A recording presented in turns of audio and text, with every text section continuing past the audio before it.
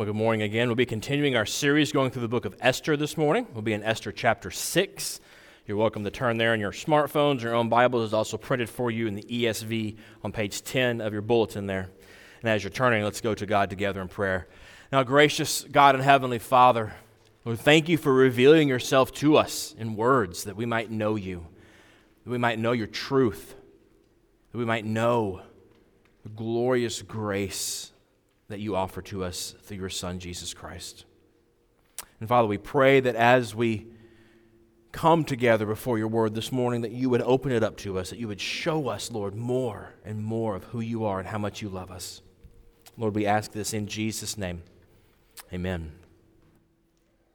Well, I want to begin this morning by telling you a crazy story about a guy named Henry Zeeland. Henry Zeeland lived in the late 1800s, early 1900s, and he was in a relationship with this lady. He lived in Texas, and one day he decided enough was enough, and he walked out on his girlfriend.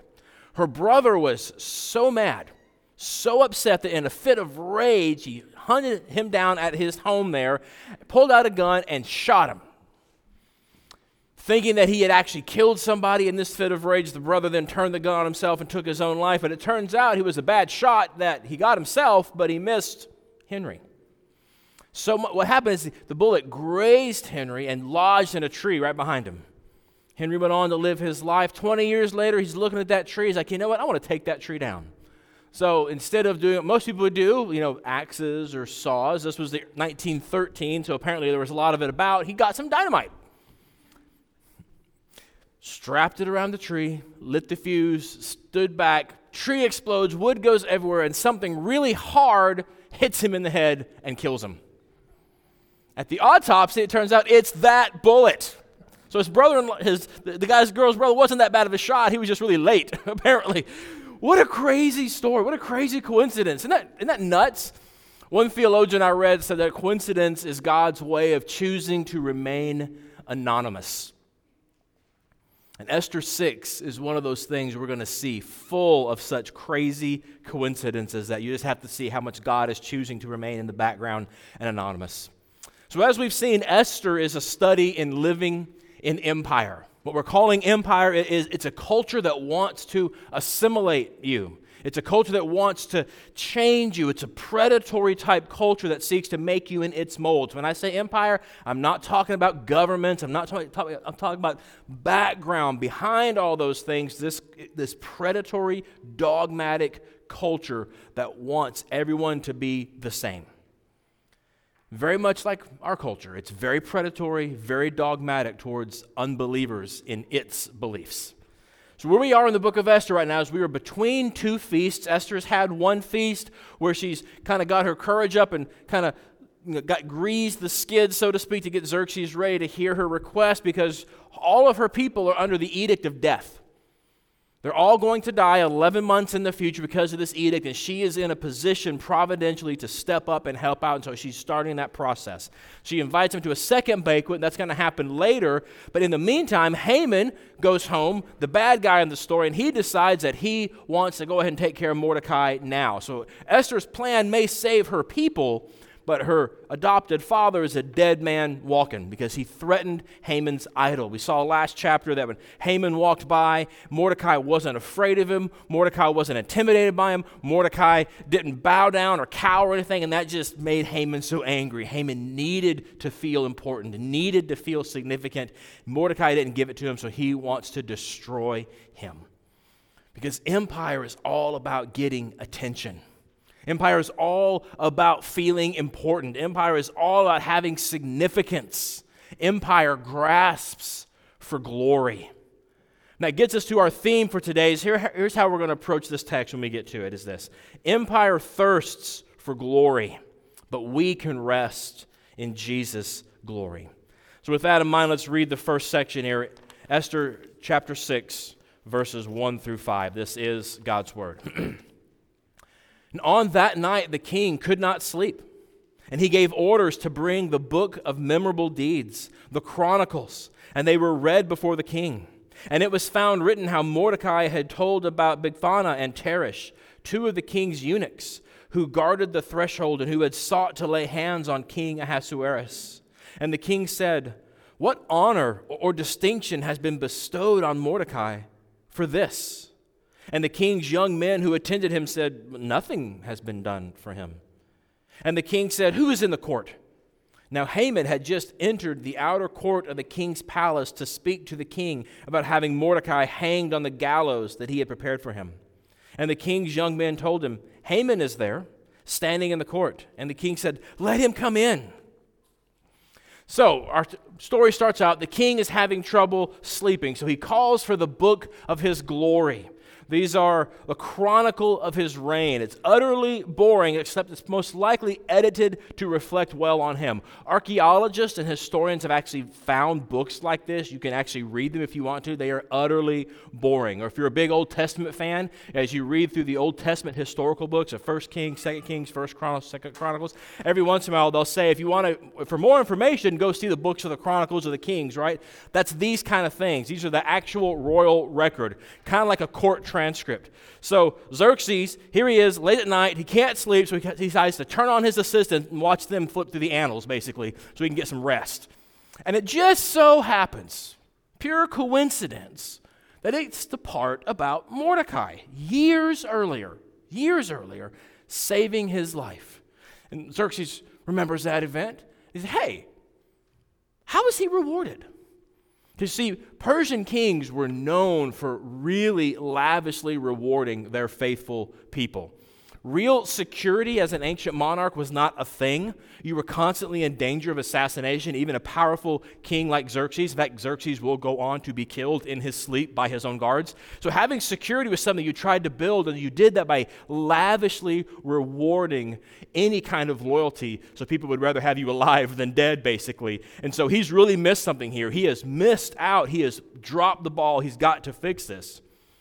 But it also shows Xerxes something about Mordecai's character. Mordecai has been slighted.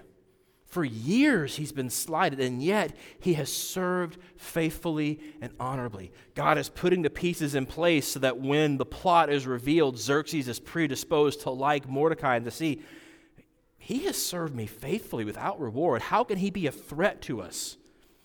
And so it just so happens that because of his insomnia, this man who's a dead man walking because Haman is going to kill him is now the object of the king's concern.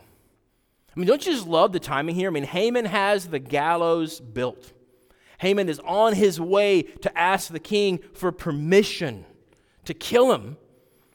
And God is going to save Mordecai's life through insomnia. I love that. I mean, how often do you think we've been delivered by God and not even known it?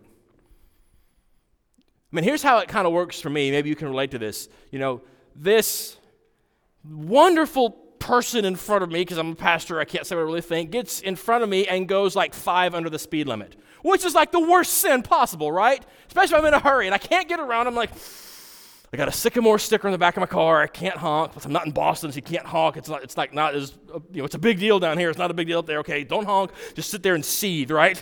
But because this person is in front of me going slow, the accident happens in front of me, not to me, when the other moron runs the red light. How often has God used something like that to save you? And you don't even know. That's what God does here. And Esther 6 reminds us that God so often likes to just kind of be behind the scenes, take care of things anonymously through ordinary events. So Xerxes finds out he's dropped this ball, and Xerxes is on it. It brings him glory, and it brings Mordecai glory for him to fix this publicly. So he's going to make it happen. He wants it to be special. He wants to know, let me get some help on this. Hey, who's in the court right now? Who happens to be there? We don't know what time it is. I mean, it just says he's having trouble sleeping. We can assume it's the wee hours of the morning. We don't know. But it just so happens that Haman is right there. His wife and his friends at the end of last chapter said, hey, kill Mordecai tomorrow, so tomorrow go get permission from the king to do it. So Haman comes, and he is so anxious. He wants to be first in line. Even though he's the royal vizier, he's like Jafar, remember from Aladdin. He can cut the line. He doesn't have to wait. But he wants to be first thing on Xerxes' agenda that day. So he's there waiting. He finds out, and Xerxes says, hey, bring in Haman. Let's get Haman's opinion on this. How should we reward Mordecai? Well, let's see how that goes together, looking at glory's fantasy in verses 6 through 10. So Haman came in, and the king said to him, "What should be done to the man whom the king delights to honor?" And Haman said to himself, "Whom would the king delight to honor more than me?"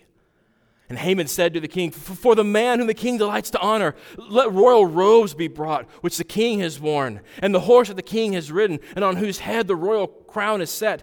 And let the robes and the horse be handed over to the one of the king's most noble officials. And let them dress the man whom the king delights to honor. And let them lead him on the horse through the square of the city, proclaiming before him, 'Thus shall it be done to the man whom the king delights to honor.'" Then the king said to Haman, "Hurry, take the robes and the horse as you have said, and do so to Mordecai, the Jew, who sits at the king's gate. Leave out nothing that you have mentioned." I love the ironic timing and coincidence here, don't you? I mean, it's starting to get funny to the reader at this point. While Haman is finalizing his plans to kill Mordecai, the king is initiating a plan to honor Mordecai. And you sit back and, man, this is going to be better than a NASCAR crash right here. It's going to be great. So Xerxes asks Haman the question of verse 6. What should be done for the man whom the king delights to honor? And I love just the literary value of this, if you've been paying attention. So it's just a beautiful literature here. If you remember back in chapter 3, when Haman brings this plan to kill all the Jews in Persia, he doesn't say, "I want to kill all the Jews in Persia." He says, there's a certain people who don't fit in. He kind of lays it out, and he never names them. And Xerxes is like, "Well, that sounds really bad. Yeah, take care of that." And here, all of a sudden, Xerxes, there's a certain man I really want to honor. Doesn't say who it is. I love that irony there the author puts in. And Haman, you got to love this. Haman, his idol is self-love. His idol is self-worth. And he hears this, and you can just see his own mind. He's like, "Ooh, pour some sugar on me. This is about me right here, isn't it? I know it. I just know it." Remember last chapter? Why was Haman so upset? Because when Mordecai wasn't scared, wasn't intimidated, wasn't deferential, it attacked his idol. Haman needs to be needed. Haman needs to feel significant. He needs to be intimidating. He needed that kind of esteem to feel like somebody. He assumes he's the greatest person around. That's his idol. He worships himself all the time, and now he's like, "Oh, Xerxes is going to worship me too." He's almost giddy with excitement. His pride and his self-love are about to be celebrated. And it's this self-love that makes Haman so dangerous. It's this self-love that makes him so deadly. The playwright T.S. Eliot said it this way. I put this on the front of your bulletin. We have a slide too. He said this, that half of the harm that is done in this world is due to people who want to feel important. They do not mean to do harm. They are absorbed in the endless struggle to think well of themselves. And isn't that our time? I mean, that is the culture of empire, man. This dogmatic, predatory culture that thinks it is the epitome of human achievement. They even admit that they feel this way by the arrogance of their own terms. If you don't agree with them, it's because you are asleep, because they are the woke. And if you don't wake up, and if you don't get on board with this predatory culture, then you get to be canceled, because you're not woke. You're not as worthy. You won't worship our idol. So Haman hears this. He's been fantasizing about this, and he answers Xerxes' question with this exquisite single-man parade. He wants to go all through the Capitol Mall so all the tourists can see him. He wants to go by the old executive office building so all the federal workers, especially Mordecai, can see him in this parade. He wants to show off his glory. See, the writer here just lays open Haman's idolatrous heart. I mean, Haman has all this wealth. If you remember back in chapter 2 or 3, I can't remember, 3, where he offers to make this incredibly large donation to the treasury if Xerxes will go ahead and kill this people. Fabulously wealthy. He's the Jafar of the kingdom, second in command, all the power. All of his success wasn't enough to fill his thirsty soul. He wanted glory. He wanted significance. Notice how he forgets all the courtesy. Every other time we've had people talking to Xerxes, it's always been, well, if it please the king and all these court things, he just jumps right in. And notice how he repeats that phrase 3 different times. The man whom the king delights to honor. He's like chewing on it, man. He's been there. He is savoring that image. And there's something a little deeper going on here. Persians believed in their mythology that the royal trappings, specifically the robe of the king, the bed of the king, and the horse of the king, contained power. Now, let's go back a little bit. Remember Christmas? The wise men, what do we call them in the original language? Remember? Magi. The Magi do weird, crazy things, and so we get our word magic from that. So the king, that's Persian, so the king's robes, the king's horse, the king's stuff contained royal magic. And if you put the robe on, some of that magic seeped into you. You could be kingly. You could be Xerxes-like. And so what Haman is asking, he's like, make me be as close to being king as I possibly can. Make me feel like I think you must feel. Give me that king power. Let me be like you, and then I will matter. Then my life will make sense. And here's where those of us in the church need to get real. Haman jumps right into this because he's obviously mentally played with this fantasy before. He's already been there in his mind numerous times. And so when it popped up in the real world, when it started to coalesce, like, oh, is this happening? Is this happening? He just jumped in with both feet. Oh, dear flock, this is why, as Christians, we need to ask the Holy Spirit to help us keep our thought life on a diet, if you will. There are certain places that we just cannot let our minds go. Certain what-ifs, fantasies we play with. And should such a situation start to coalesce in real life, our resolve has been depleted because we've actually jumped in mentally so many times, we can end up falling into some serious sin that we never thought we would. Well, back to Esther. So the king loves Haman's idea. Let's have him parade around like the king. I love that. Even better.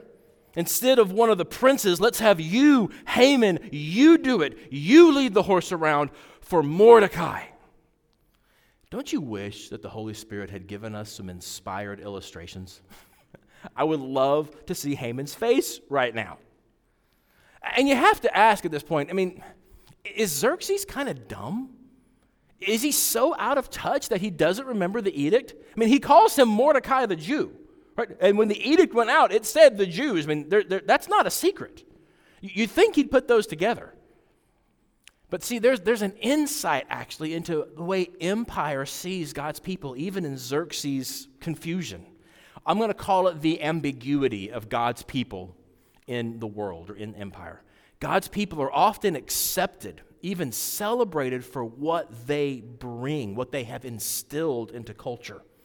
Concepts such as charity, community service, care for the orphan, care for the poor, care for the sick, those did not exist in the ancient world. Christianity, the Jews kind of brought them in, but then Christianity after Christ really brought those in. We invented those things. The word charity is the New Testament word for grace. That's our word. No one had ever done things like that before. And so Western culture really appreciated that. But we're also considered a little weird and dangerous because of this separate identity. We don't fully assimilate. We won't fully follow empire's dogma. So there's this kind of ambiguity, this ambivalence. Let me give you a really specific example. Back in 1994, some of you weren't even born yet, I know. I was a freshman in college at the time. Mother Teresa was invited to the National Prayer Breakfast. The president was there, the vice president was there, first lady was there, the second lady, what you call it, the second lady was there, and this whole room full of people, and Mother Teresa is just lauded for her charity work. She is just extolled. She gets a standing ovation for all this stuff, and then she gives her remarks, and she makes this famous, impassioned rebuke of the president, the government, and American culture over the issue of abortion. And she ends with this very famous line where she says, "Don't kill your children. Give them to me. I'll take them. Let me have them."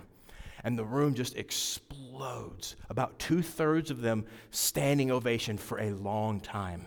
And another third, including the president, vice president, first and second ladies, arms crossed, stoic, not glaring, but you know they want to. And the next day, depending upon the particular editorial proclivities of the media, she was either a hero or not. That's what I'm talking about, because that's a concentrated picture of God's people and empire. And what I mean by this is even non-Christians such as Nietzsche, you can look this up, a couple hundred years ago, or the atheist historian Tom Holland just last year in his book Dominion, more and more there is this consensus that basically says the stuff that progressive people like about Western culture is from Christianity. Human rights, individual freedom, charity, all those things, the idea of human dignity, that all comes from Christianity. See, they like our stuff, but they're not big fans of us. And there's a bit of that in Xerxes here, where he's so quick to eliminate in chapter 3 a people who were just too different to be part of empire, while holding in high esteem the Jews he personally knows. And that's an ambiguity we live in. Well, let's wrap up the story and see what happens here with Glory's frustration, verses 11 through 14. So Haman took the robes and the horse, and he dressed Mordecai and led him through the square of the city, proclaiming before him, "Thus shall it be done to the man whom the king delights to honor." Then Mordecai returned to the king's gate, but Haman hurried to his house, mourning with his head covered. And Haman told his wife Zeresh and all his friends everything that had happened to him. Then his wise men and his wife Zeresh said to him, "If Mordecai, before whom you've begun to fall, is of the Jewish people, you will not overcome him, but will surely fall before him." And while they were yet talking with him, the king's eunuchs arrived and hurried to bring Haman to the feast that Esther had prepared. So Haman goes from living the dream, living out his fantasy, it's finally happening, to this horrible command that no, you do your fantasy for Mordecai.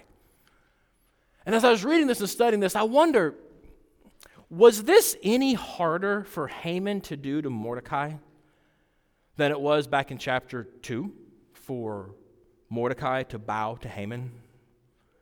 I don't think it was.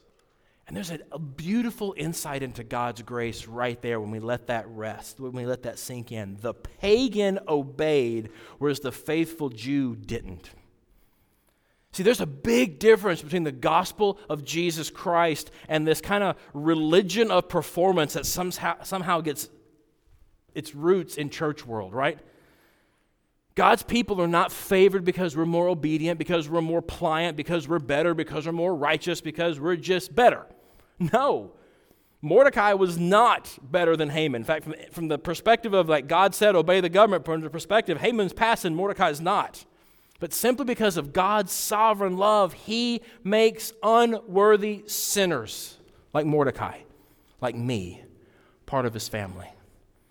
Not because we've earned it, not because our performance has been up to snuff. It hasn't. But because he chooses to love people who desperately need it. And I'm so grateful. So they have their two-man parade.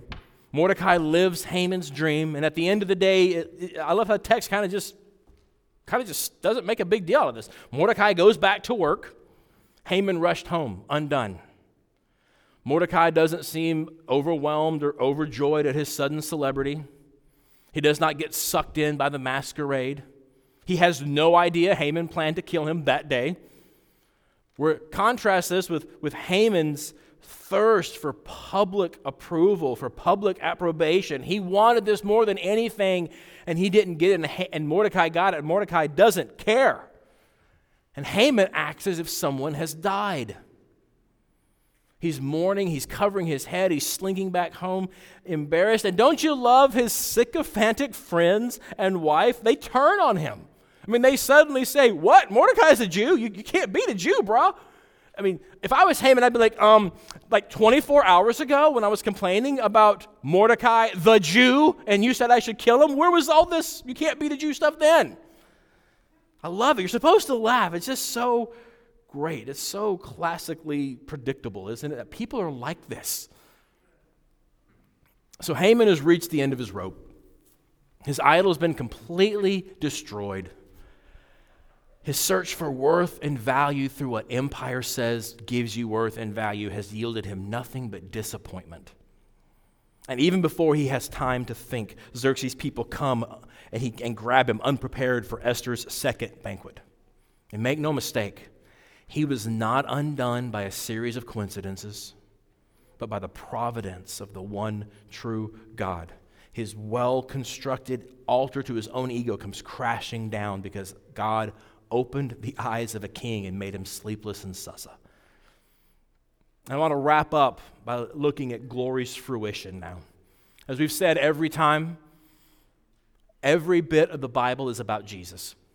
Jesus himself said in Luke 24 that it's all about himself. And so we have the warrant to look at the Old Testament and read it through the eyes of Jesus. And so I want you to look with me at Philippians chapter 2, verses 9 through 11. If you're here for Sunday school, you got to see it. You're also going to get to see it now. Speaking about Jesus says this, God has highly exalted him and bestowed on him the name that is above every name, so that the name of Jesus, every knee should bow in heaven and on earth and under the earth, and every tongue confess that Jesus Christ is Lord, to the glory of God the Father. God is the great King, and the man whom he delights to honor, Philippians 2 tells us, is none other than the Lord Jesus Christ. It makes God happy to bring glory to Jesus, to see his Son paraded around, publicly declared to be the Lord, heralded as worthy of worship. All glory is Jesus' glory. And when you are united to Jesus by faith, you share in that glory. The glory thirst in your heart. One of the things that makes Haman so uncomfortable is that we feel it, right? We want to feel significant. We want to feel important. We want to matter. That is a creator creating his creatures with a thirst for him. And when we don't go to him, we find other ways like Haman does, but in Jesus, that glory thirst can be completely sated. Because God loves to pour his glory on Jesus, and Jesus shares that glory with us. Jesus is the one whom God delights to honor, and when you are united to him by faith, you become the one whom God delights to honor. You get to live the dream of having that radical significance, that gravitas of identity that God gives you glory. That's what, when we say united to Christ, that means what's true of Jesus is true of us. We get his glory. Even more than that, there's another way to look at this as well. Have you ever been wronged? Have you ever been disappointed? Especially when you've done the right thing, when you've been faithful and you've honored God and it has cost you greatly. You ever been there? You know, it took years for Mordecai's service to the king to be vindicated. And so too, dear flock, part of our salvation that the New Testament talks about routinely is this forward-looking component that we call vindication.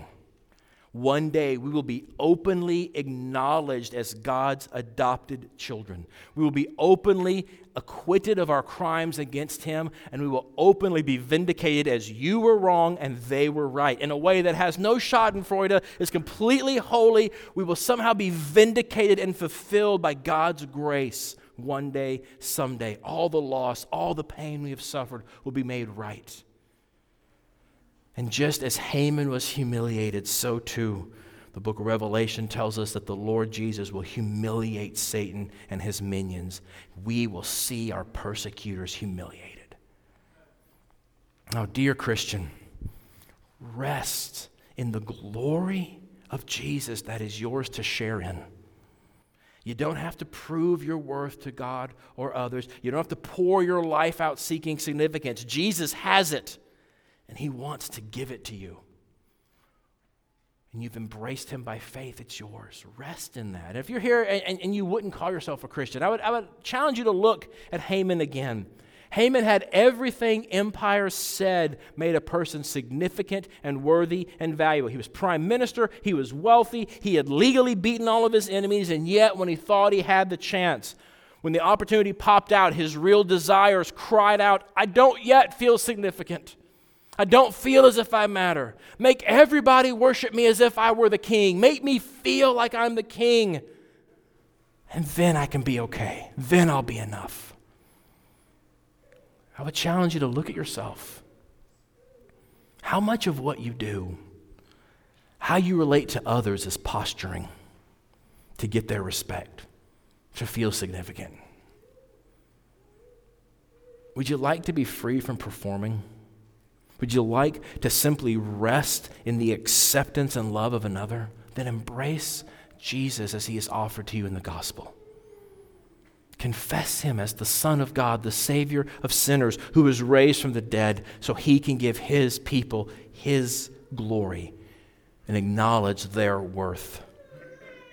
And for all of us, we're about to go to the table.